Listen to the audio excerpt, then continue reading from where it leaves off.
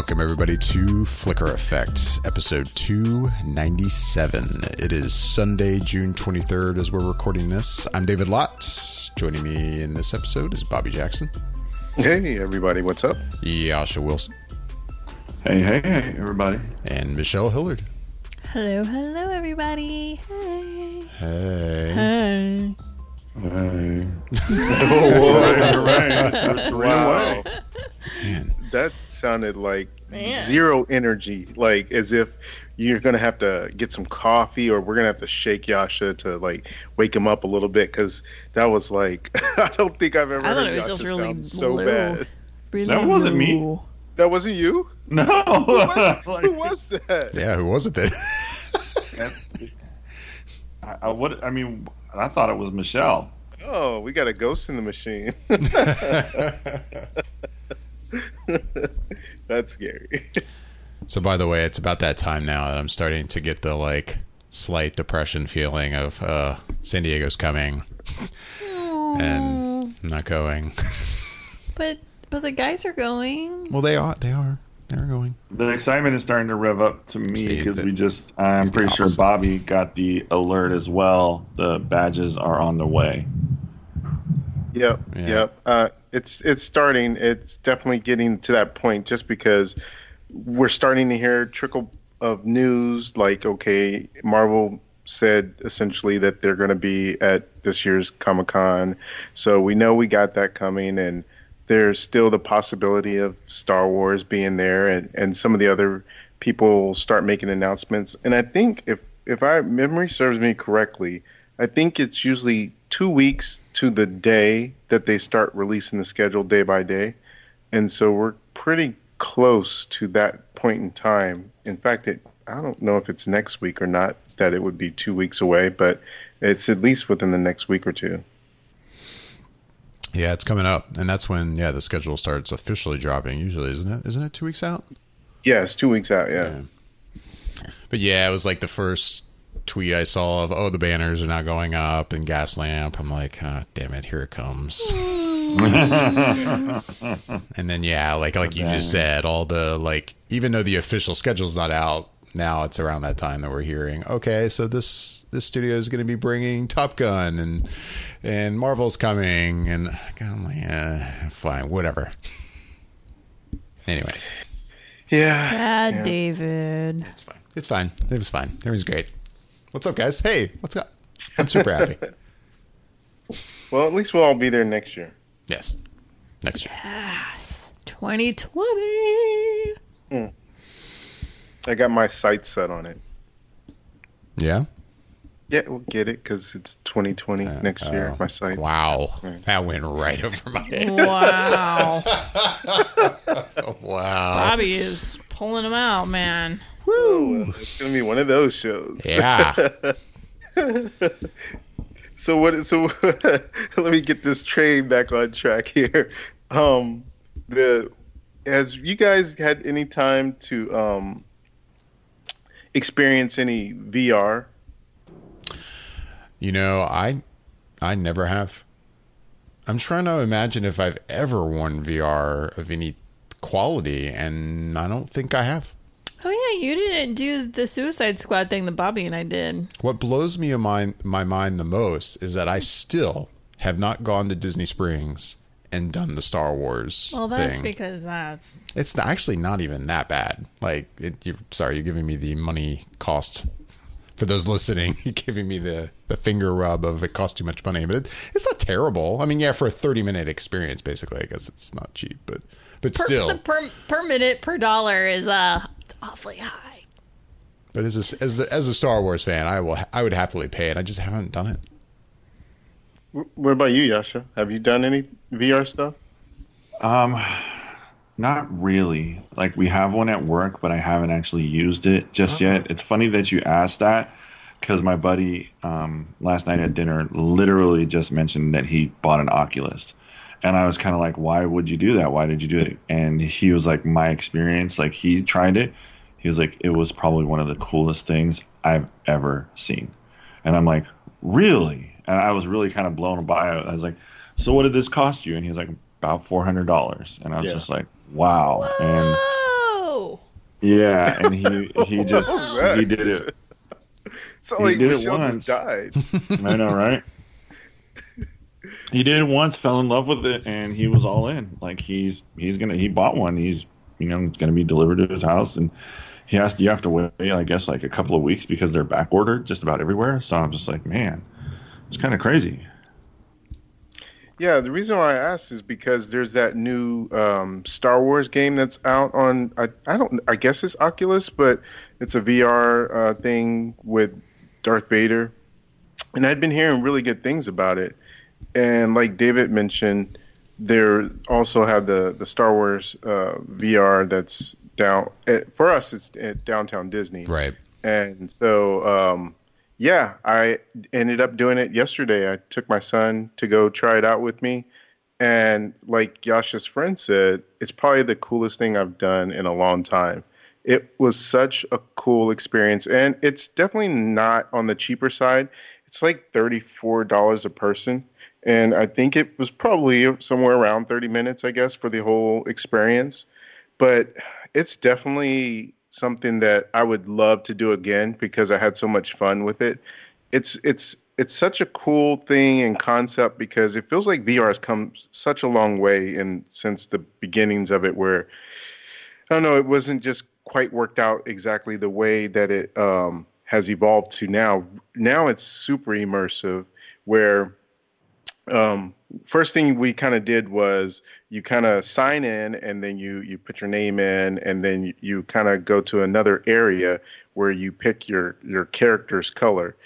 I won't talk too much details about the story just for anybody that wants to go and experience it for themselves, but just sort of the experience in and of itself is like interesting just because once you select your character color, you go into another room where they help you put on these vests that are, I think they have some sort of haptic aspect to it because once you're inside the game, if something is shooting at you and it hits you, you'll feel it like in your side. It's not like a shock, but you definitely feel something because the first time something hit me, I was like, oh, because it made me like jump because I wasn't expecting it.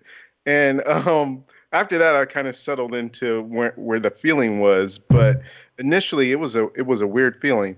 And they also put the headset on. I don't know if it's Oculus or not, but they put the headset on you and they put you into another room. And from there, once you pull the visor down and you're inside, it's a whole 360 degree view of the game that you're in.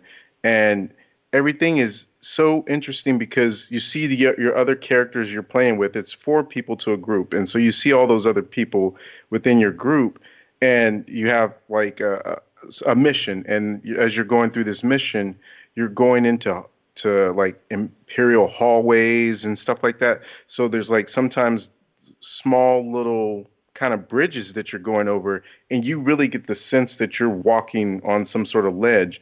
And the way I imagine it must be if you weren't having your glasses, your Oculus thing on, is that you're probably going from, I don't know, maybe a 12 by 12 room into another 12 by 12 room into another one and so on and so forth.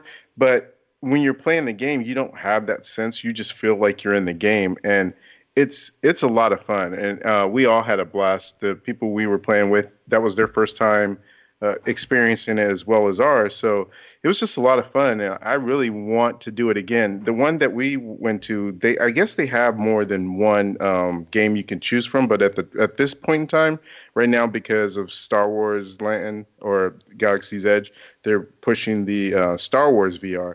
But I hear that there's a Wreck-It Ralph one, and I think there was another one. But it was so much fun that I wouldn't mind trying the Wreck-It Ralph one next time because, in fact, the guy who was there, who was the guy who helps us along with everything, he said that he prefers the Wreck-It Ralph one over the Star Wars one. So I don't know what they do in that one that may lean towards it being a little bit more fun, but I would be willing to give that a try again at some point in time. But it was a lot of fun. And so I would say, David, once you have some chance or some time to check one of those out, I think you'll have a blast with it.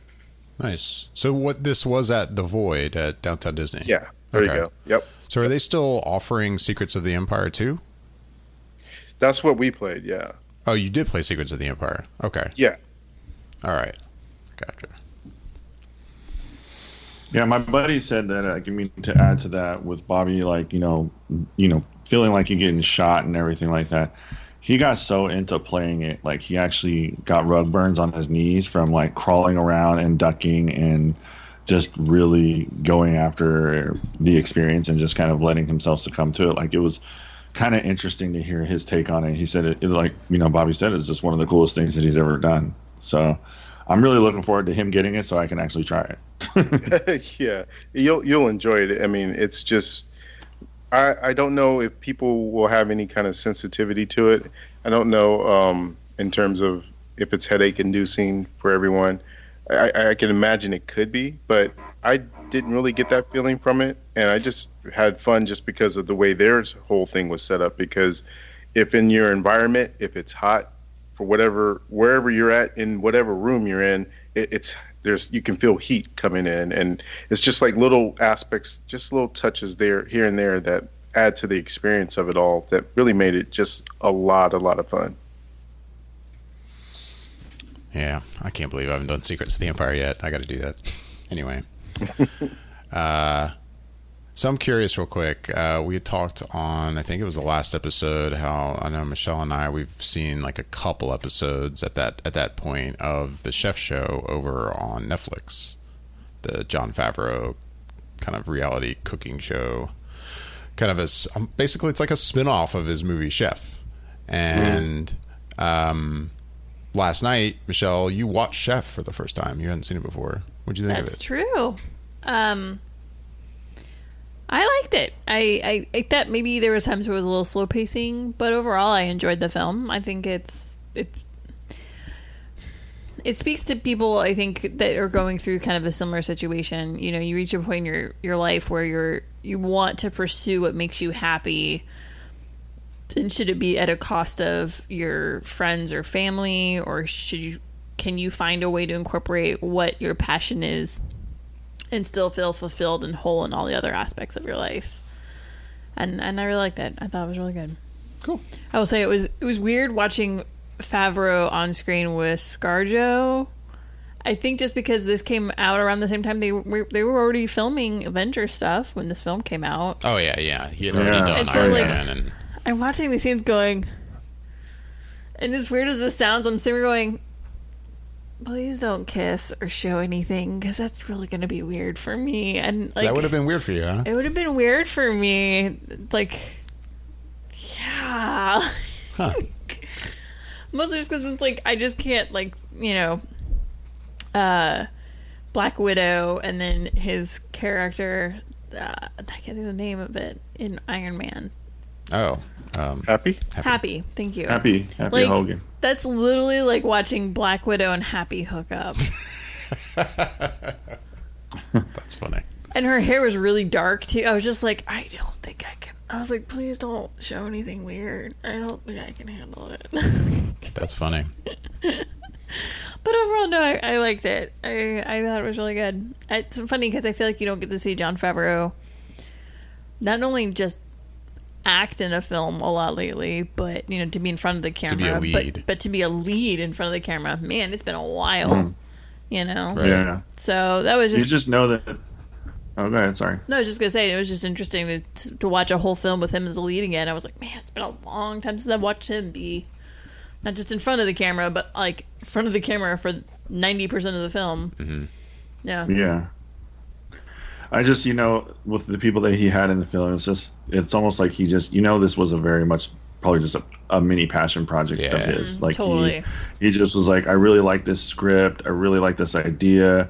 I really want this, to kind of come to fruition. And he probably was just like, hey, Rob, Scar, do you guys want to do this movie? Like, I have a couple of roles where like, what do you think in between, like, filming, we knock this out? And it was just, it was probably more than likely just like, yeah, all right, that sounds great, man. This sounds fun. Let's do it.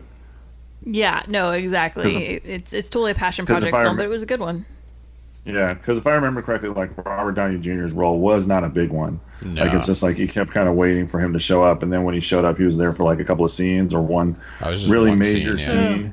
Yeah, and then he was there, and then he was gone. Like it really to me, it just felt like because it was in the middle of all this Marvel and Iron Man and Avengers stuff that it's just like, hey man, I have a free afternoon on Tuesday, I can come over and do this then. Does that work? Yeah, let's do it. Mm-hmm. Yeah, it's basically No, it was good. I liked it. And I think that was my third time seeing it. And it's one of those movies, the more I watch it, the more I just enjoy it. Because I want to say, like, the first time I saw it, I probably, if I'd talked about it on the podcast, I don't know if I did, I probably sounded like you do now, where you enjoyed it. There were some things about it where it was a little slow, but overall it's fine. But I'm like, the more I watch it, I'm like, I like it even more and more. Yeah. I mean, just talking about it and seeing his show on Netflix and, like, has gotten me to want to revisit the show or the movie, I should say. Yeah. Because it's just like, I feel like food plays a big part of his life and like what he just enjoys. And that's why I think this, this whole story of Chef and then the Chef show and everything like that kind of taking off. And I can appreciate that. Yeah, that was, for me, I just kind of wanted to rewatch it, just like what you're saying, because of watching the Chef show. And then it's funny too, especially for someone like me who watches credits all the time. Watching it last night, I was like, wait, maybe I never watched these credits all the way through because I don't remember the kind of behind the scenes little clip they show of him and the guy from... Because they talked about it on the Chef show. Yeah, I didn't remember that was in the end credits. And I was like, oh, look at that. There he is. Anyway. I made grilled cheese today, actually. And I was... Did you go for the... I was moving my bread around a little bit. And then I did the double butter on the one side. Oh, yeah. Yeah. Nice. I'm just saying. It's some pretty baller grilled cheese. They were perfectly grilled. Nice. Good job. I should have taken a photo of them, honestly. They were pretty awesome. I was like, man. Just saying. Speaking of a guy who can pretty much do everything in Jon Favreau, a woman who can do pretty much anything, Phoebe Waller-Bridge. Michelle, you've been watching some Fleabag? Yes, I have. And you know what? I was so bummed because I've kind of run out of time. I haven't watched the last episode for the first season, and then I still have the whole second season. But God, that show is so good. Right? That show is so good. Like it's one of those shows that like I heard when it first came out, and everybody was saying it was so good. So it's not for not wanting to have watched it when it first came out, and I'm just now getting just one of those things. Like I'm just now finally getting the time to kind of edge it in here and there and here and there. Basically, like David edits the podcast, and I'm like, I'm gonna watch some Fleabag, and I put on my headphones and I watch it on my iPad. But it's it's so good. Like she is wonderful, and we all should embrace her and cherish her because her skills, her ability to not only her comedic timing but also just some of the warmth that she has, and you could tell like she's made this character kind of a person that has not been able to show warmth and caring for so many situations. So when it edges out, it's such a like precious moment in the show, but for the most part it's like you're watching her constantly just get crushed by life over and over and over again. You're just like, oh my God, this woman is having... It's been rough. She's had a rough go, but at the same time, like she goes with it with a smile. She literally looks at it from a different perspective and goes, yeah, okay, yeah, screw it. Okay, that's what's up. We're doing, and she moves on. She trudges forward and she finds the hilarity or the comedic, the funniness in the moment, and she kind of embraces that funny part and goes, okay, we're just going to focus on that because it's the only thing that's going to make me through this situation. And yeah, it's the writing is so good. It's such a good show, man. Yeah, after seeing her skills on display in Fleabag and also in Killing Eve, I'm really that much more interested in seeing this James Bond 25, knowing that Daniel Craig wanted her to come on and help sort of write some of the scenes, or rewrite, I guess it was at this point. So I'm curious to see what what involvement she ends up having and effect she has on the Bond franchise. So I'm excited about that. Yeah, it'll be interesting because, some of the last reports that I read coming out of that filming was that it was a well-orchestrated shit show. So hopefully she's gone in and gone, hey guys, you need a script and you actually need to have words written on pages instead of just making it up as you go. And hopefully she's kind of reeled it back in here for them and made it more of a thing. But no, I think it'll be interesting to see her take on it. And I think it'll be interesting to see how she maybe does some rewrites for whoever's going to be the Bond girl in this one. Or the Bond villain, really, could be if they do any female villainesses. Could be good. I could see it going really well. She could write some really good stuff. I'm looking forward to it. It's going to be good. I haven't watched Fleabag, so I know you haven't, and I feel bad. It's so funny too because you're editing the podcast, and I have headphones on, and I'm just giggling and laughing my ass off in the same room. And I know you must be going, "What the hell is so damn funny over there?" And it is it's hilarious, and I laugh out loud. I try not to get too loud, but it's hard. It is a laugh out loud show. There's moments you're just like, oh my god, so good. So speaking of laugh out loud shows, who watched Euphoria? Oh wow, there's a left turn. I was waiting for you to watch it because I know I had mentioned it last week, and you were saying, well, it was going to be kind of a toss up because you wanted to watch it, but then also there was, I forget what the other thing was that you were potentially going to watch, and it was sort of between those two.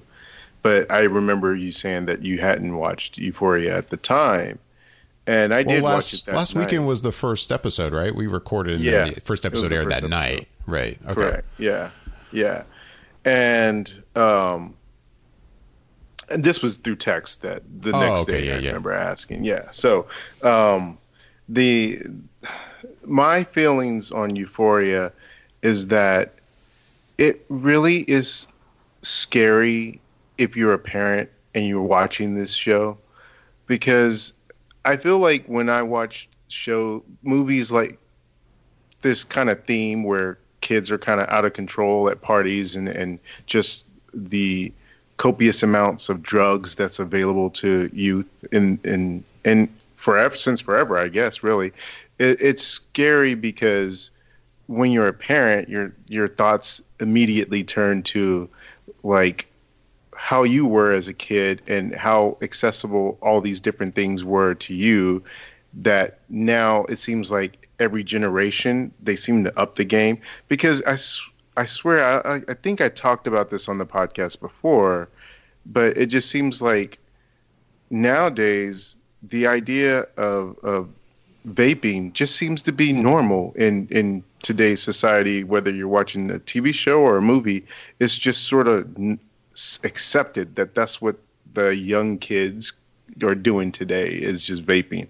So it's sort of weird whenever you see that, for me, and it really drives home the point in a lot of ways that as a parent you can only do so much, because once they leave the house you just never really truly know what's going on unless you got them geotagged or something and you know where they're at and you're following them. Because a lot of times, unfortunately, the parents are always seem to have no clue, really, or seem to act in such a way that maybe they never had these experiences when they were younger to be on the lookout for it within their own kids. So they always seem sort of oblivious to any kind of tricks or types of ways that kids can get out of the house, which always sort of baffles my mind. But it really just kind of shows that you can't necessarily have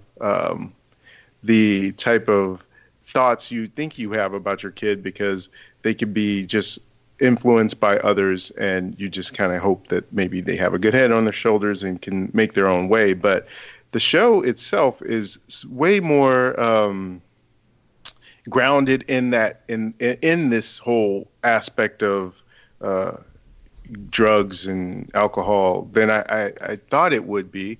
I still don't quite know if there's a central story at hand to what we're going to follow, other than you see Zendaya's character, who's fresh out of rehab, and she's all of about 15, 16 years old, I guess, maybe. And she has no intention of staying sober. And you kind of just follow her around and the shenanigans that she gets involved in. So I don't really know what more the show offers, but I do feel compelled enough about it to keep watching it. So I'm kind of curious, David, since you mentioned it, what your thoughts are on it. Well, as to that, though, while I'm thinking about it, I will say based on I'm with you when it comes to, as I was watching it, I was thinking the same thing. I'm like, this is interesting, but this almost seems like this would be like a mini series. Like, how is this going to be a season to season show? Like, if this this first season's popular enough and it carries on, right. But based on the way that the episode ended, and then kind of footage of what we're going to see in the future, I was like, okay, I can kind of see.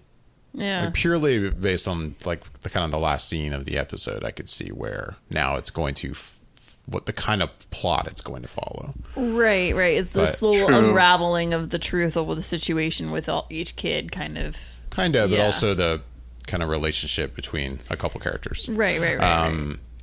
But what you're saying in terms of being a parent and watching the show, it's kind of like what I said about 8th Grade, the movie, which this is like 8th Grade, but much, much worse. Much more intense. And I mean, much more I'm one of intense. those people that, I agreed with the sentiment that I've heard before, which, 8th Grade is for a parent is like a horror movie. And it kind of was.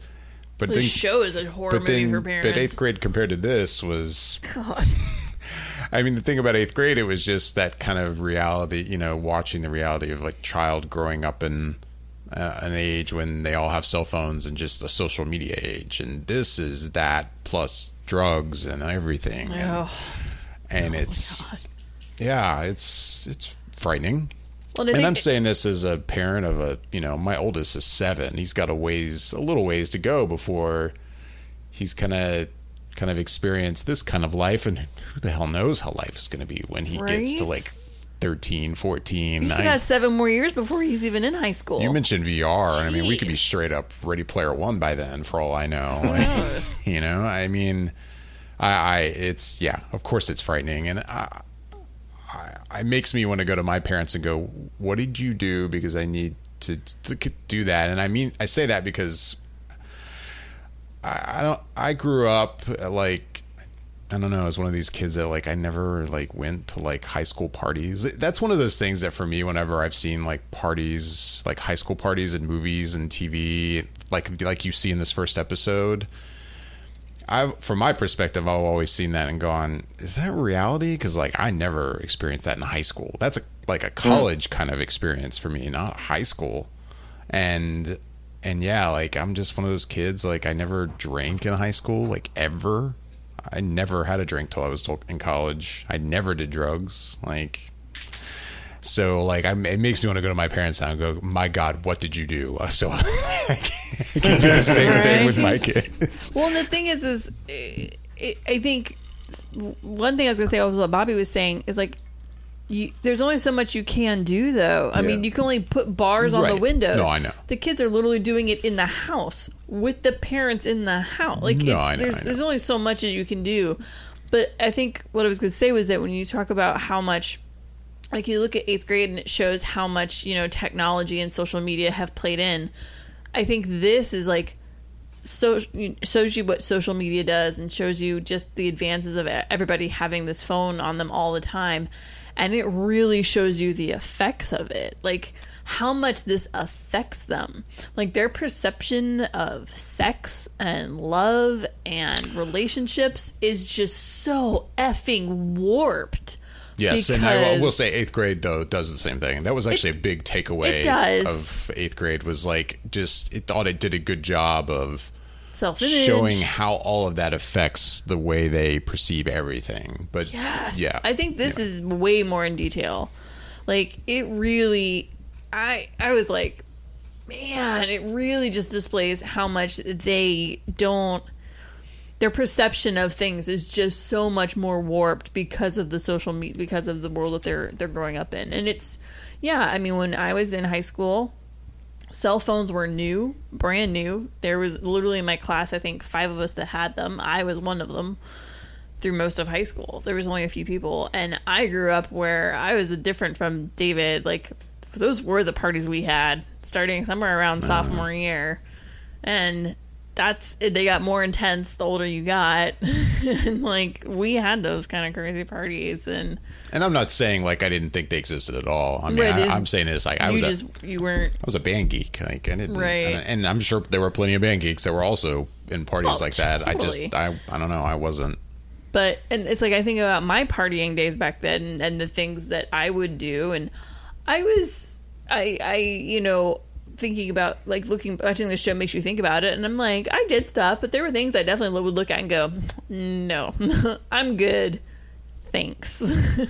And now I'm like watching the show and I'm like, oh my God. And it's just, you know, alcohol, I think in high school has been alcohol in high school since the 50s, basically, or 60s. But seeing the drugs advance, you know, like when my parents were that time frame, it was pot. And then when I got older, it was pot and, you know, a couple other random, you know, things. I know there's people that did coke and stuff like that. But E was a new thing to hit when I was in high school. You know, one of the first major mainstream, like, synthetically created drugs. And I'm watching Euphoria, and like this little kid is a drug dealer is telling her what these synthetically made things are. Dude, right? That kid. He's going over these things, and I'm like, I have no effing clue what this kid is saying. And they're synthetically made drugs like this, and I'm just like, do you have any idea how effed up those will make you? And I'm like, I vaguely know what some of that's going to do. Like, I'm like, he lost me after the first ingredient of one thing, and I have no idea what the other thing is. And the letters are indicators of what's inside of them, and then the number. And I'm like, I'm hearkening back to a day, and I'm going, I'm lost, dude. And I used to know this stuff, but I'm like, these are so synthetically made. I'm like, Jesus, he's trying to die, basically, which seems to be the goal. But like, it's just, I don't know. I'm watching it, and I was watching it. I looked at David at one point, and I was like, man, good luck with your kids, dude. Like, man. It's just like, man, I can't. Like, I just, like, I thought it was pretty heavy when I was a kid. And I know the generation behind me, it was pretty heavy. But now looking at this other generation that's behind them, and I'm like, oh, nope, no thank you. It's way too intense. By the way, I didn't know this until after watching the show. And I'm curious if you guys had already known. But the actress that plays Jules, she's a transgender actress. Did you guys know that? I didn't, though. I'm not surprised, I guess. There was a moment. There was a shot that they did. Yeah, there's a shot. And it kind of threw me for a second. And I was kind of like... I know. That shot, too, I was like, wait, is that... I don't know. Is that what I think that is? Right, exactly. And it was like... And I had to think about it. I was like, I could see it being a transgendered actor. And that's fine, actress. Mm-hmm. And I'm like, that's totally fine. But it definitely threw me for a second. I was like, they haven't really... I don't know. I was like, they haven't really talked about anything. I don't know. It was just kind of interesting. Yeah, I did totally... I didn't know, like I said, at all until I think I was looking up, I don't know, either reviews or just some of the thoughts of what other people were thinking about the show. And it was mentioned in an article. So I was like, wow, no clue. But then I don't know if I really answered your question in terms of what did I think of the show other than thinking it was scary. I mean, I'm definitely intrigued. I'm going to keep watching for sure. And other than if it hadn't been for the way it ended, and if I had still been like, man, what is the plot of this show going to be? Just continued like watching Zendaya's character go, through what she's going through, I guess. Like, right. I'd be maybe a little skeptical, but I don't know. There was enough right there at the end with the kind of relationship we see that is something is happening there. I'm like, okay, I overall I enjoyed it. I don't know. It's one of those things where it's like you feel weird even saying I enjoyed it. Like, sure, you know what I mean? But you get what I'm saying. It was, yeah. I found it interesting enough that I'm going to keep watching the show, for sure. Got it. That's where I am. Anyway, Yasha, I feel bad. Yeah, Yasha, did you watch it? Have you watched it or anything recently? No, in fact, when David kind of introed this this conversation, when he said, "Speaking of comedy, has anybody watched Euphoria?" I, for a split second there, actually thought he meant that it was really a comedy, and I misinterpreted all of the trailers that I've seen for the show. So I was completely lost for a second. You did not misinterpret a gosh darn thing off those ads. I'm like, is this supposed to be funny? Because it didn't look like it was going to be funny. Like, I'm really confused. And then listening to it, like, you guys have got me interested, but I have not watched any of this show yet.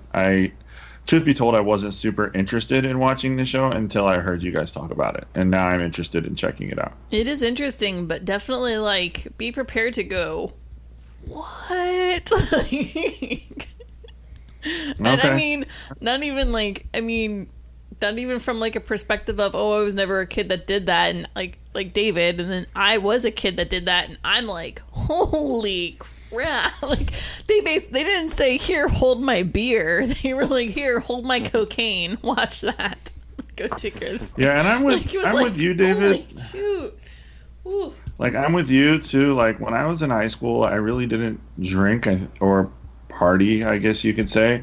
I think the only thing that I did was when I was a junior, I may have had half of a Zima. Like, and I'm not kidding.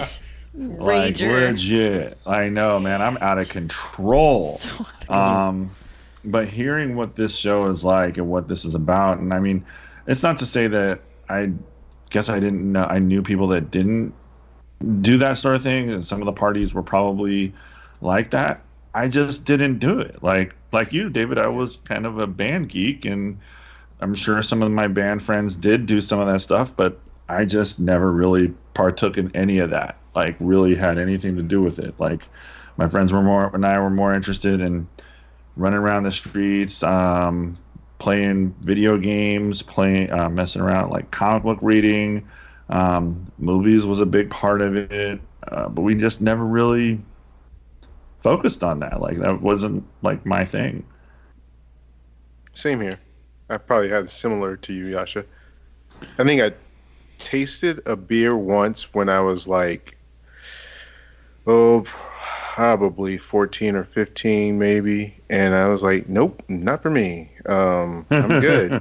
And so I don't think I went back to a beer after that. And I think I tried a cigarette once when I was like 10, and I didn't get what the big deal was, and I never did again after that. And anything heavier than that, I've never tried. So yeah, similar. It was just in the video games, comics, and hanging out at the mall, just like cheesy stuff, I guess, really, by these days' standards. But I don't know. I had fun. I never felt like I was missing out on anything. Yeah. Like, I think I with you, Bobby, it's like, I think I may have kind of touched a cigarette when I was really, really, really young. And I had asthma growing up, which was just a horrible decision on my part. And I was just like, when I tried it, like, kind of like, it wasn't something that I wanted to actively keep trying to do because I damn near hacked up a lung. But it was like, I was just messing around with it, got a little smoke in my lungs, and then it was like, okay, yeah, this is not for me.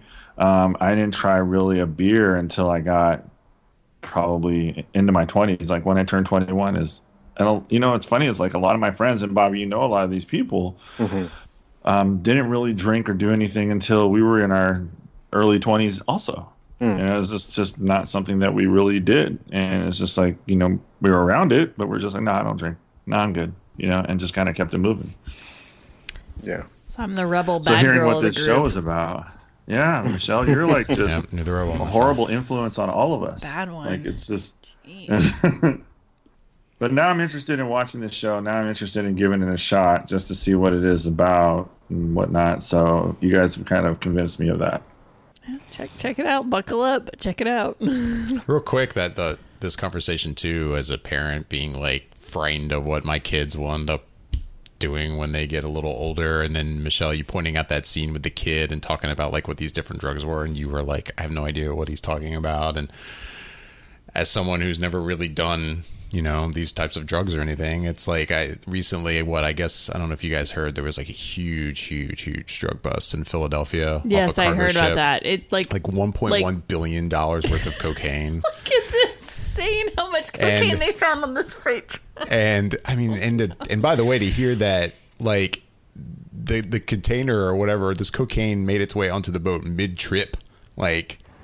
Anyway, yeah. But I was working with somebody that day who was talking about like he's like, it's just so insane, like how much pure cocaine that must be, and talking about how normally like to get cocaine volume up or whatever, they mix it with crazy stuff just to give it more size, like and he mentioned like drywall, and me and another coworker were like, what, like to think that not only it's bad enough that maybe your kid is doing drugs in general, but then like baby powder, you never know what you're intaking. You've no idea what you're intaking. Like, not an effing clue what you're taking when you take drugs, especially nowadays. And and I'm not trying to like defend drugs here. I'm just saying like drugs in the 60s and 70s and even a little bit in the 80s were different than drugs in the 90s and now. Let me tell you, it is two different worlds, my friends. Like what things get cut with now versus what they used to get cut with back then. Oh my sweet Jesus.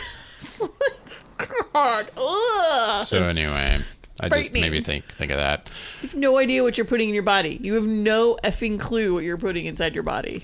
Like, ugh. Well, while we're doing random, crazy turns from one subject to the next, Toy Story 4 came out this weekend. Woo! David, your transitioning is level A this weekend. Yes. Like, I mean, it's just you are nailing it. He's on it. Thanks. So yeah, Toy Story 4 came out this weekend. Toy Story 4. Number one at the box office, of course. Shocking. Though it fell short of expectations a little bit, but it still made a lot of money. I think it might pick up a little bit with the 4th of July coming up a little bit. I'd say that, and I mean, I think it'll have legs. It's still made more money than any of the other Toy Story films have made in their opening weekends. Right. But I think Disney expectations were in the 140 plus range. Oh my God. But it made 118. That's insane for a children's film. Like, oh yeah. That's insane.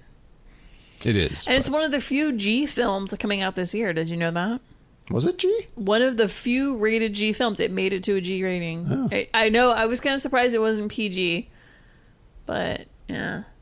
I know. You would almost think that whatever those puppet dolls would just take it to PG on their own. Benson? Yeah, Benson. Oh, God. That was the stuff of nightmares. Especially. Yeah, pretty creepy. And I don't get into, like, spoilers, but there's a moment. Right. There's a chase scene. Oh, I know. Yeah, that's seen it all alone. Now that you mentioned that, I'm like, wait, I would think that would take it to PG. I was watching that scene and I was like, this is filling my truitions of nightmares I've had growing. Like, I have a thing about clowns and a thing about like ventriloquist dummy dolls, and those things were the stuff of effing nightmares. Like, seriously, that scene was so messed up. I was like, ugh. Okay, not too much. Some of us haven't seen it. I know. She hasn't said any spoilers. I mean, it's one of those things when you see them, the moment you see it pop on the screen, you're going to be like, oh, what is wrong with Pixar? Right. Why? But Toy Story 4. Toy Story 4. So, yeah, Yasha, you haven't seen it yet. What, do you want to see it and you just didn't get to yet? Or? Okay. No, I absolutely want to see it. I'm interested to see it. And saying that I still feel very, very much inclined to say that the last Pixar one that they did, the last Toy Story 3, was just a beautiful wrap up of the entire series. And I don't know what really prompted this story or really why they felt the need to keep the story going, but I'll still go watch it. I think I had the same thoughts actually when I found out this was happening, and even going into the theater, I was kind of like, I can't believe I'm seeing a Toy Story 4, because I think unlike some other people, I did enjoy the way Toy Story 4 was. And Toy Story the way 3. Toy Story 3 was, and the way it wrapped up. And Oh, you and everybody on the planet. Everybody loved Toy Story 3. I thought it ended really well. Except me. Right. And I thought it ended really well. And I thought it wrapped up well. And so I was kind of questioning, like, what are they going to do here? And Yeah. I will say pleasantly surprised with the route that they went. I was surprised by it, honestly, especially for some of the characters in the film. I was like, wow, this is really happening. It was intriguing to watch play out and to unfold. Yeah, I mean, and to recap my feelings on Toy Story 3 as I go into my opinion on Toy Story 4, yeah, I don't know why I'm not saying I'm the only person. I've actually heard a few other opinions that are similar to mine on Toy Story 3, but they're few and far between. For the most part, I get that everyone seems to love that movie. It didn't quite do it for me. I think my reaction, if I remember correctly, and it's been a little while since I've watched Toy Story 3 from beginning to end. I was going to ask you about that. But I just remember feeling like it was more of the same. Like, I wanted something a little more different. And I just remember watching it going, I just feel like it's the same themes over again. And a lot of the same jokes too. Like the claw and just, I don't know. It's stuff that I loved. And to be clear too, I love Toy Story. The first film, I even like the second film. And I don't even think I actually love the second film. It seems to be also another common opinion that Toy Story 2 is good, but it's not that great. And I really enjoyed Toy Story 2, but I love Toy Story. But for some reason, Toy Story 3, I just found myself disappointed by. With that said, yes, the ending of Toy Story 3, I think, is a great ending. Oh, Niagara Falls, Mikey. Niagara Falls. Other than that, I remember watching it being like, it's just more of the same. Come on, guys. I think you could be a little more creative. Like, that's where I was with it. Okay, so Toy Story 4. I love Toy Story 4. Oh. And this is the movie I wish had been Toy Story 3, basically. Okay. Like, this was different enough that I don't know, this worked for me. With that said, yes, it does still implore some of the same themes and even the same kind of plot of like, oh, a lost toy needs to, well, I'm not spoiling anything, but yeah, I thoroughly enjoyed this. Yes, the new character was it Forky? Forky is great. By what's his name? Tony Hall? Yeah. Hale. Tony Hale. But yeah, I thoroughly enjoyed the movie. I really liked it. Do you think they would have been able to go with a story like this if they hadn't done 3? Well, I mean, in terms of the actual plot, I don't know. No, I mean, obviously, the way this movie starts off, it needed the things that happened in Toy Story 3 to happen, of course. Right. But I just mean in general, this kind of story, something different, this franchise. It felt good. It felt fresh. It was different enough, and yeah, it felt fresh. That's what I felt was missing from the third movie, and that's what I liked about this. And yeah, I laughed a lot in this film. And you did laugh a lot in this film. I really rarely get to look over and see you giggling, but you were giggling and chuckling and having a good old time.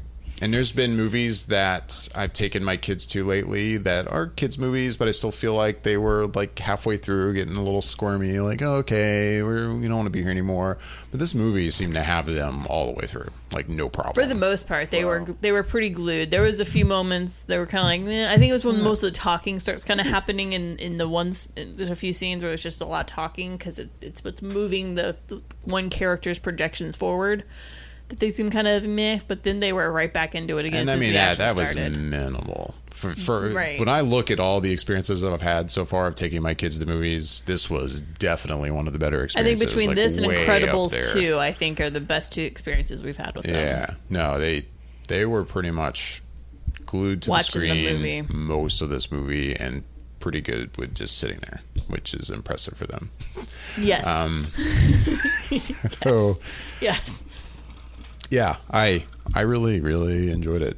I liked it. What do you think, Bobby? I mean, I guess to echo some earlier thoughts in terms of my anticipation level for it wasn't as low as some people had the feeling going into it beforehand. To me, it was just kind of like, I mean, I was curious as to where they would take a fourth movie because of the way everyone says 3 ended in such a way that you just felt like that was that was it. We weren't getting any more of these aside from any kind of shorts that they might do for them. But a full-blown movie, it just didn't seem like there was any reason to go back to that well. So once they announced it, I was like, huh, that's interesting. I can't imagine what story we were going to get. And like David said, there are similar themes. But with this fourth movie, I feel like in watching it, I can't remember the last time this was the case for whatever movie I saw. And it's probably, if I dig deep into the recesses of my mind, I'm sure I can maybe come up with something, but at least not right this second. But this is about as close to a perfect movie that I think I've seen in a while. I mean, it just seems to hit on every single level of what you want in a movie, especially of a blockbuster movie. It's something that works on the level of visual. I mean, a lot of the visual effects in this is just so good. I'm thinking of times when you see the weather and water effects, it's just like, man, how did they get it to look so perfect? And they really craft and spend time with it, and you can just tell the shade lighting on some of the figures and stuff. Just everything about it looks so good, and they just pay so much attention to detail, little touches here and there of the way characters look and the emotions that come out of the characters themselves. You just really feel everything that these toys are going through when you're watching it. And I mean, there's aspects of intense. There's levels of just joy and happiness and honest to goodness laughs that are in it. And it just does everything right. And there's very little I would nitpick. I mean, there's a few things, but overall, it's just such a grade A class film from top to bottom that it made me feel like, okay, this was well deserved in terms of why you would add another movie into this franchise. And I feel like I'm not alone in that feeling. It made a believer out of a lot of people who were thinking, do we really need a fourth movie?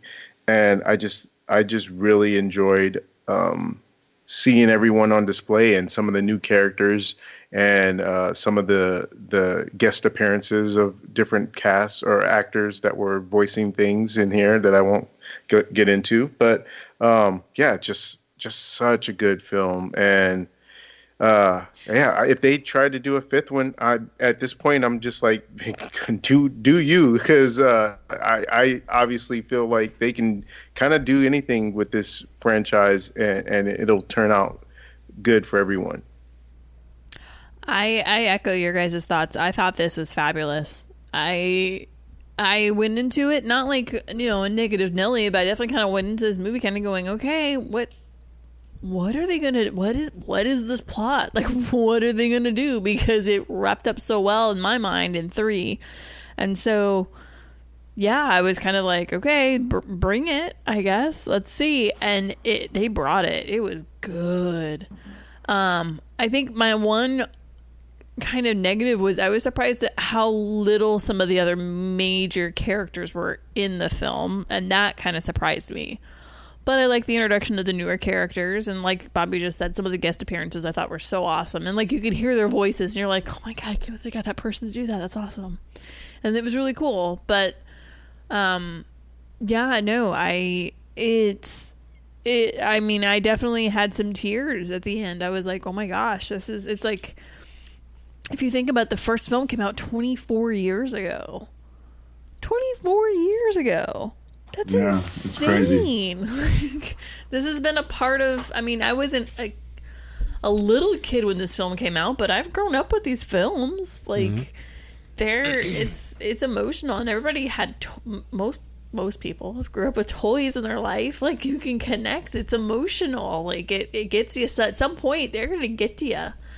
And yeah, this one was really good. And, yeah, I have to say, shout out to, and I never know how to pronounce her last name, but Kristen Schaal. one who plays Trixie, the Triceratops. Mm-hmm. She had some of the best, not surprising, some of the best damn lines in the whole movie. And she's so good as Trixie. I love her so much. She does a lot of voice characters for a lot of Disney shows and a lot of other stuff. Yeah, she's just a funny actress. She is. She's just kind of a quirky little actress. She's actually was in the episode of What We Do in the Shadows, that last episode we watched. And she was really good in that episode. Mm-hmm. Like, she's just kind of a quirky actress. And she had some of the best lines in this. I was losing every time Trixie would open her mouth. I was just laughing. It was just so funny. I loved it. And I loved, like, watching, like, how Woody is with Dolly. Like, their whole thing, because, like, Woody's the head of his group and Dolly was the head of their group, and how they have to kind of go, okay, we have to work together here.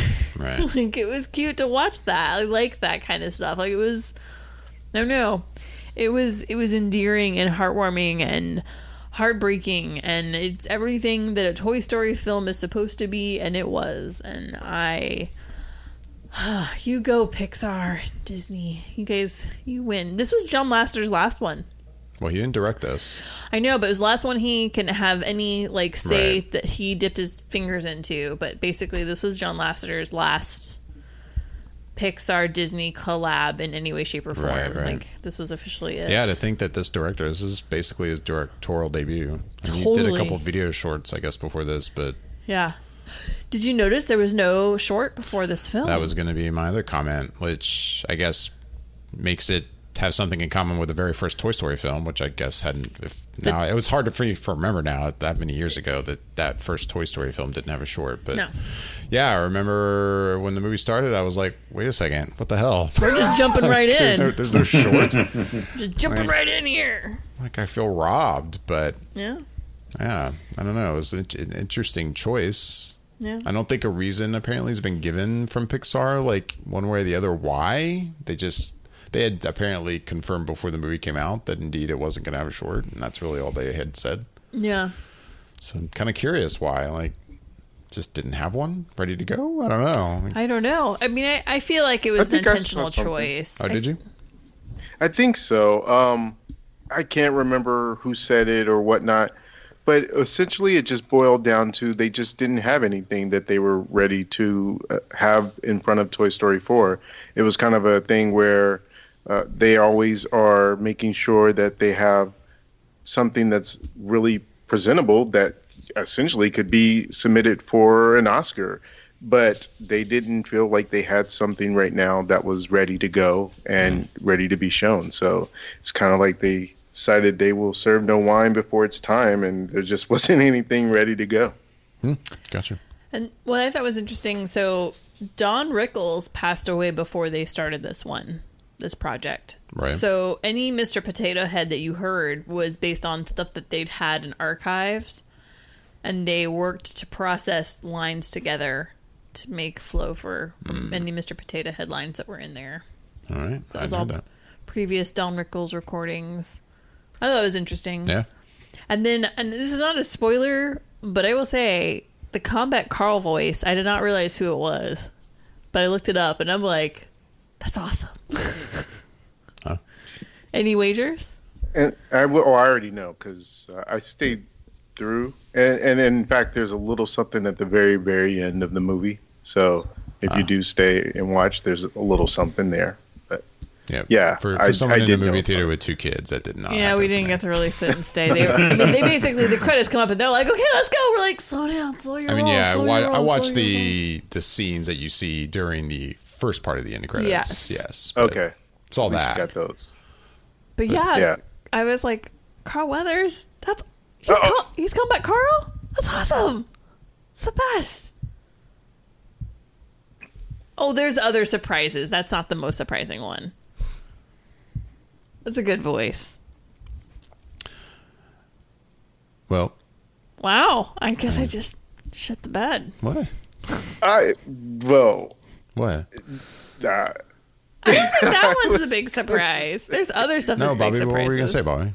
No, I mean, I just wasn't going to. That's one of the ones I wasn't. What I was saying, there was surprises I just wasn't going to say. But yeah. There's a lot more. There are more. There's more. there's more. But I was like, oh, I have to say the high five joke is great. That's pretty awesome. So classic. So classic. There was a. Did you see how much it made, David? Because you mentioned that it wasn't up to sort of expectations, or at least what the initial. Yeah, I'd said 118. Yeah. Okay.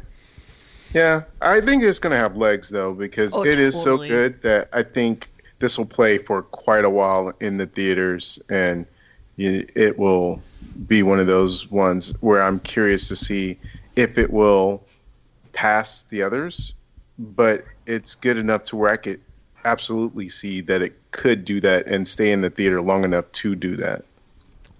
Completely. This movie's going to be doing well for a little while. When does Endgame go back in? On the 20th? Well, it's not technically out, but they add that new bit of footage for anyone who doesn't know what we're talking about. Kevin Feige came out, I think it was earlier in this past week, was saying that they were going to be putting some new footage at the very end of Endgame. And he didn't say it in so many words, but essentially they're trying to catch that Avatar record. And so they are going to be adding some, they said a tribute of some sort, some other fun stuff, and something else on the end of Endgame in theaters this upcoming weekend. So between Endgame getting its resurgence, and then Toy Story, which is going to have some legs for a little while. I can see it. I think at least until Lion King. And then Lion King. Disney has owned the summer.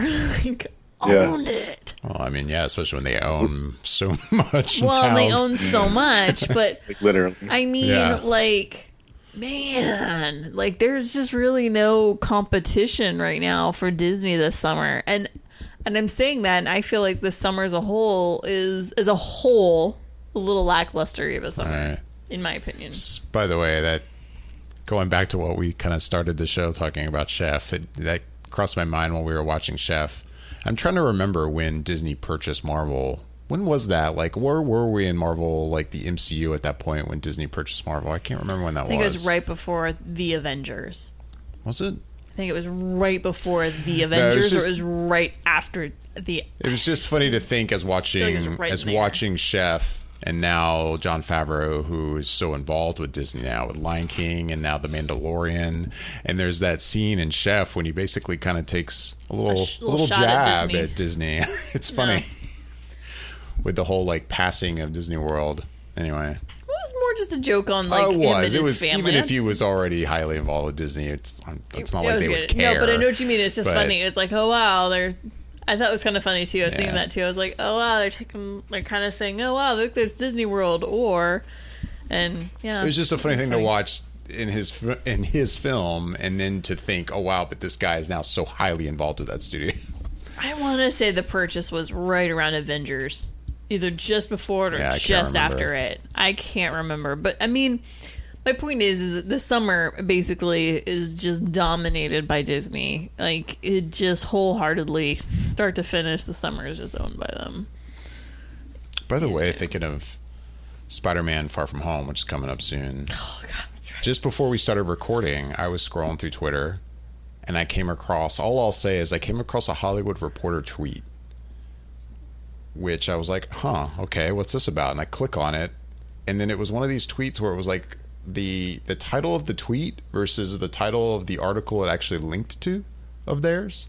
It was definitely not the same, and it was like enough that I was like, did you just slightly spoil something for Spider-Man Far From Home for me? Like, God damn you. I don't know that they did, because then immediately, as soon as I clicked to the article and I saw the title of the article, I did not read the article. I was like, whoa. Backing up quickly. Stopping right now. But it was, I mean, I know it's annoying because now I don't want to risk somewhat spoiling anything for anybody else. So I'm kind of dancing around the subject. But anyway, That was annoying. And then speaking of that, it's funny how Tom Holland apparently, can he just not keep his mouth shut? Because he has a hard time. It's been a thing with him. Because apparently he recently spoiled something on the Graham Norton show, which I don't know what he said, and I don't want to know. He has a hard time sometimes. He was having a hard time with both of the last Avengers films. Right. Like they kept kind of like, everybody kept kind of looking at him going, Tom, shut up, stop talking. Zip, zip, zip, zip, zip. Like and I don't know if it's because of his age or what, but he has a very hard time keeping quiet, but keeping a poker face. Meanwhile, I think it's gotten to the point where it's just ridiculous. Like I could understand when he first came out and he was first, first Spider-Man and first really getting these huge movie deals and, being a part of the MCU. It's like, I understand at first, but now it's kind of like, dude, like, your job is to keep your mouth shut. Yeah. Like, yeah. How are you messing this up so frequently and so epically? Like, it's not funny. At first it was kind of funny. It's like, oh, he's new at this, he's young. It's kind of like, a small, well, not that big of a deal, just try to be better about it. And then it's like, it's just an ongoing, consistent thing to the point where they don't reveal the entire script to you. Like, that's kind of sad, It's kind of a problem, in my opinion. Yeah. Well, on the other do you know side, what he spoiled? I don't know. I do not, and I do not want to know. No, so I read. I've stopped watching all the stuff and not reading any articles too. So I read some of the article, and I didn't read too deeply because just in case. But it sounded to me like they said he ruined something from Endgame. So I was like, well, I mean, it has been out for a while. Oh, well, well, he did that. He did that in like the first week of Endgame. But no, but I mean, what I don't know if what you're talking about, Bobby, is what what I just read was like yesterday or 2 days ago. Okay, he said something on the Graham Norton story. show, which was about Far From Home, was what I had read. But if it's not and it's about Endgame, then come on, that's what I read. Everybody and their mom has seen Endgame. I mean, shit, the trailer for Spider-Man Far From Home is a spoiler for Endgame. Right. Well, if you don't want to know about anybody's spoilers, follow Jake Gyllenhaal.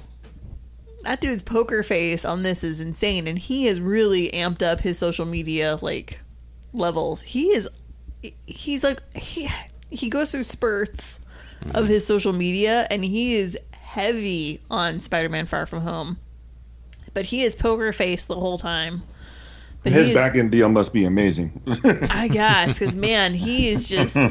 He's so good, but he has really been pumping out the social media for Far From Home, which is funny because Gyllenhaal doesn't pump a lot of his film. He will for his theater stuff, but his film usually not really. So Marvel must really be going, Jake, you're gonna have to get on your social media for this one.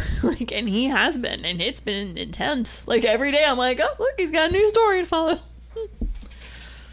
See, so I found the headline of the article, and it's from the Graham Norton show, and it's from a day ago, and it says, the headline just says, Tom Holland spoils major Endgame death while promoting Spider-Man Far From Home. So I'm like, really? He spoiled an Endgame death? Okay. Yeah, come on. Yeah, that seems weird. Yeah. But yeah, because I only saw a tweet as well, I think from either it might have been Hollywood Reporter or some other reputable outlet, and it was just something about him spoiling, and I thought it said Far From Home, and I didn't even click on it. I'm like, well, I don't want to read their article. I don't know what he said, so I don't want to know. Well, I remember from Infinity War, he had some issues keeping his mouth shut. Right. And he almost leaked stuff. Yeah. And then also again with Endgame. He's been having issues lately. He gets excited.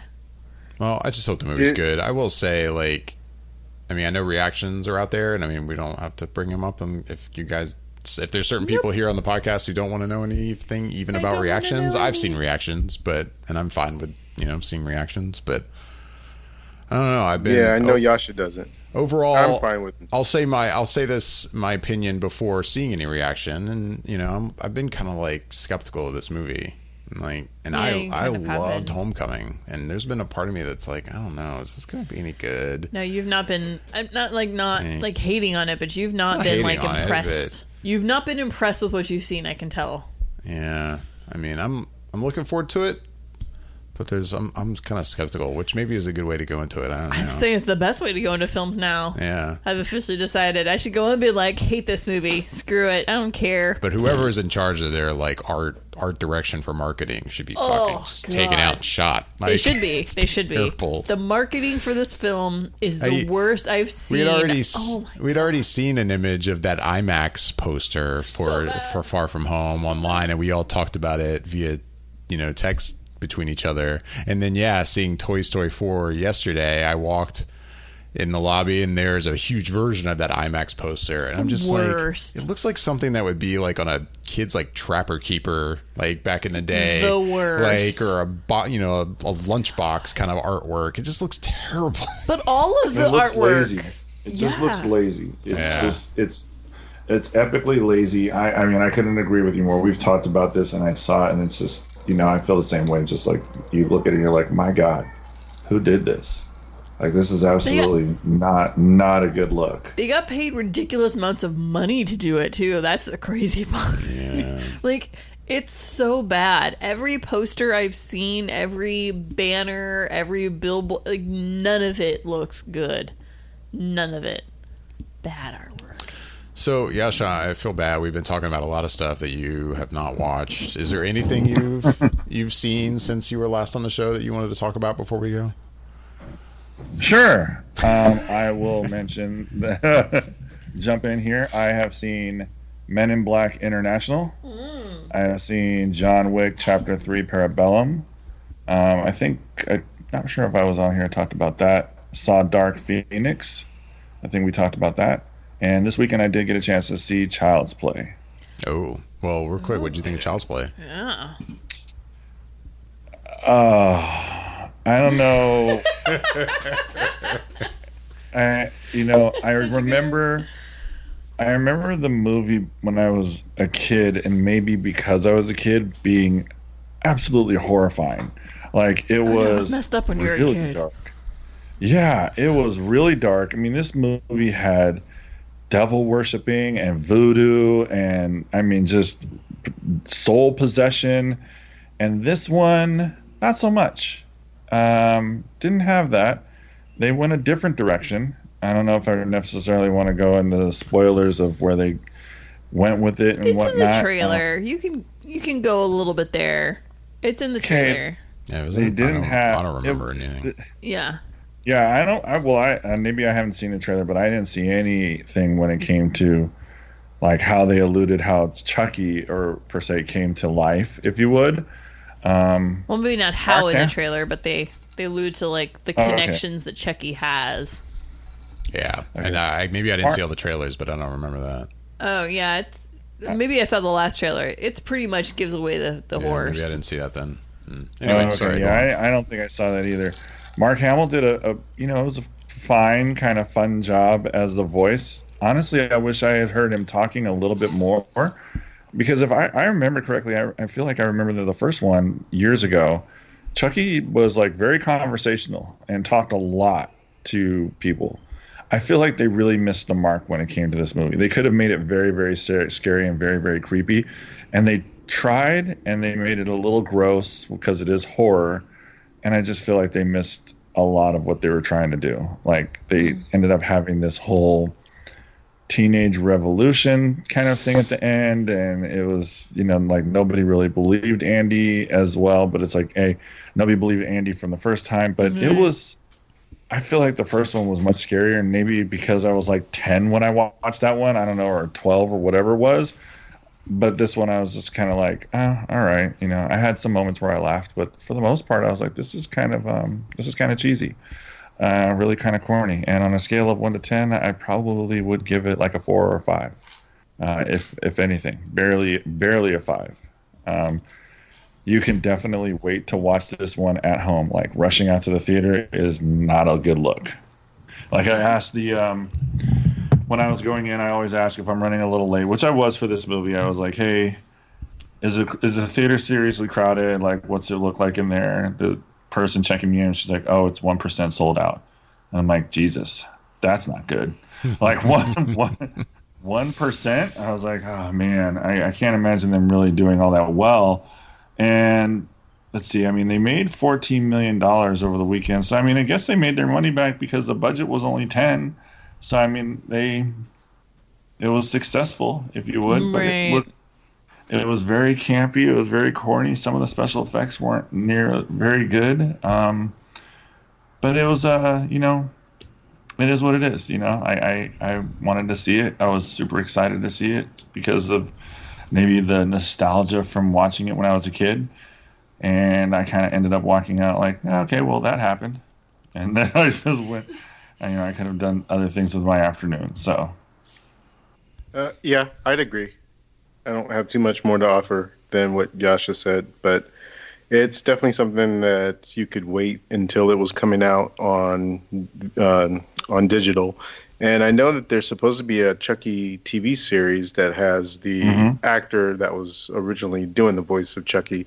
That's supposed to be on TV. I guess there was a split in terms of the rights, and so this movie has something different completely than the original Chucky, but the TV series will be more in line with the Chucky that we've known from up until this point. But this movie was, I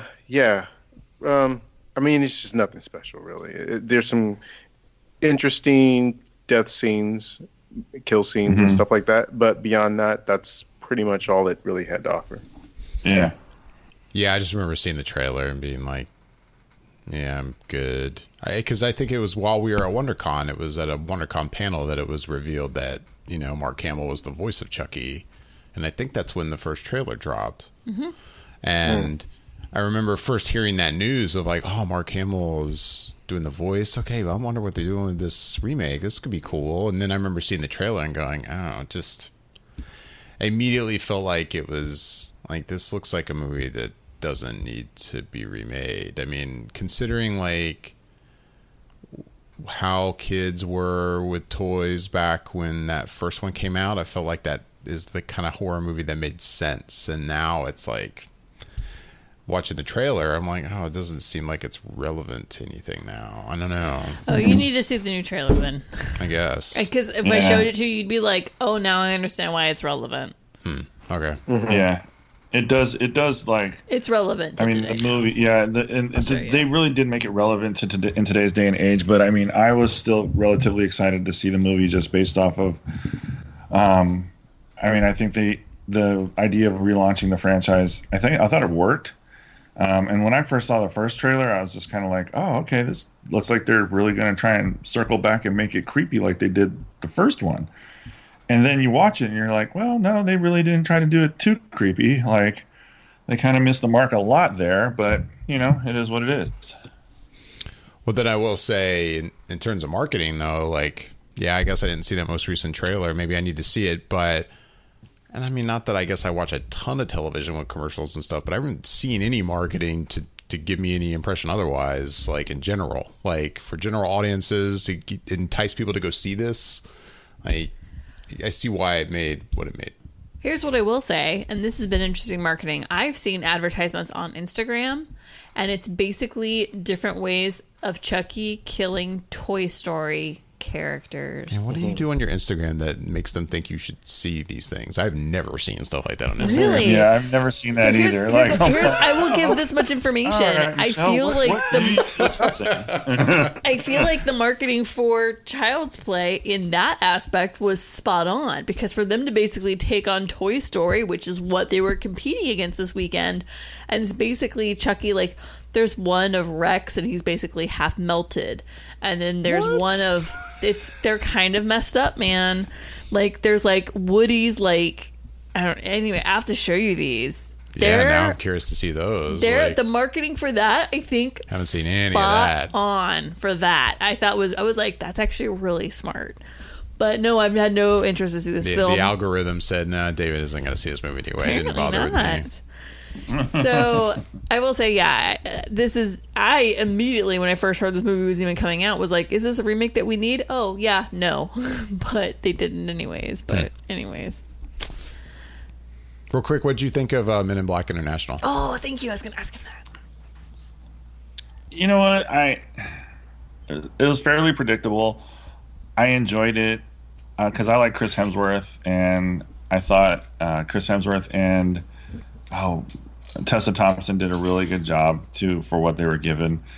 I mean, the story, the movie in itself was kind of lackluster. I was just like, okay, whatever. Like, I mean, I kind of enjoyed it, but it wasn't anything that I'm like would run out and go see again. I'm kind of curious as to, like, I think, I read an article or some piece where, Will Smith said that he wasn't coming back to the franchise because he feels that that character has run its course. Tommy Lee Jones kind of said the same thing, and I think maybe this whole franchise itself has run its course. There's really nothing left that they really need to try and add or try and create from it. It didn't do well in the theater. It was, honestly, I probably liked Child's Play more than I liked Men in Black. Oh, not to say that I hated Men in Black, but it's just I wasn't super sold on it. I was just like, okay, whatever, this is fine. Either as much or just the same as Child's Play. Like, I would probably rank it in a 4 or 5 type of scenario. And that's not to say that I didn't laugh throughout some of the movie. Didn't enjoy some parts of it, but I just, honestly, I could have taken it or leaved it, and I was totally fine with not. I didn't need to see that movie. I thought it was going to be much funnier than what I was expecting, and it just wasn't. So that's kind of what I thought of it. Well, if you haven't heard my opinion on the last episode or whenever that was, like, I'm with you. I wasn't with it there. By the way, Michelle is showing me now these images of the Child's Play marketing on Instagram, and yeah, I have definitely not seen those. They're solid though. It is straight up the Toy Story characters that it is. It's not straight up showing them, but it's referencing them. For sure. The Woody one. Yep. All of them. Yeah. I'm showing him these, and he's Rex. like, "What?" Like, I thought Chucky was much scarier too, or angrier looking when he was in the first ones. I the agree. Original This buddy doesn't look very. The buddy that they're showing, it doesn't. His face doesn't look as scary. Like, there's something about it that's not as sinister. Yeah, it's almost it's too soft, too cushy. And they try, throughout the movie to, like, kind of like, oh, we'll do this, and like, make it. I mean, that's an actual scene, but it's still. I'm just looking. I'm like, yeah, no, it still didn't work. Right. Real quick before we get out of here, go ahead. I had a chance to watch Anna, and for those who don't know, it probably hasn't been marketed very well because the director, Luc Besson, is in some trouble with some sexual harassment charges and stuff. But it's about essentially a female spy, which we've had some of those movies in the recent few years with different actresses. And this actress, Sasha Luss, I'm not familiar with anything else she's done previously, but I actually was pleasantly surprised by this movie. I enjoyed it more than I thought I would.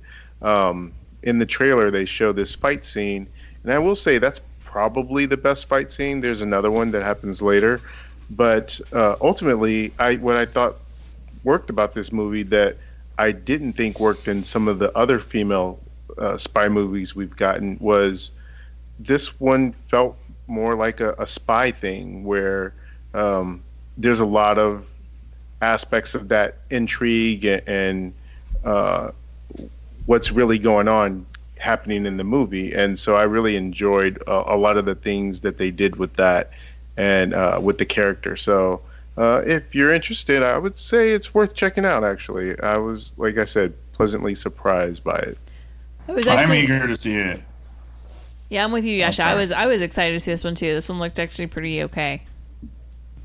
Yeah, I would say that's exactly what it is. It's pretty okay. Cool. It's pretty okay. Talk about a raving review. I will say, like, to say To say well it's, enough when I hear to pretty watch. okay, I'm not going to go see this in We're a gonna watch it theater. at home as a background movie. That's kind of where I'm at. The movie was really okay and just really fine. I watched it. It's like come on, man. Well, I said it in the way that Michelle seemed to think that Pretty Okay was going to be good for her. So I was echoing it in that way. To me, it was good. I liked it. I enjoyed it. But again, I wouldn't necessarily say go rush out and go see this movie. But I would say that if you were interested in seeing it, then you should probably go check it out. Right. It was worth it. Yeah. Right on. All right. Well, with that, we're going to wrap things up. As always, we'd love to hear back from everyone listening. You can email us at feedback@flickereffect.com with your questions or comments. Find us on Instagram and Twitter at Flicker_effect, on YouTube at youtube.com/FlickerEffect. And as always, this podcast is available on Apple Podcasts, Google Play Music, the iHeartRadio app, or wherever you listen to podcasts. So we would appreciate your positive comments on all of those services. With that, I'm David Lott. Bobby Jackson. I'm Yasha Wilson. I'm Michelle Hillard. Thanks for listening.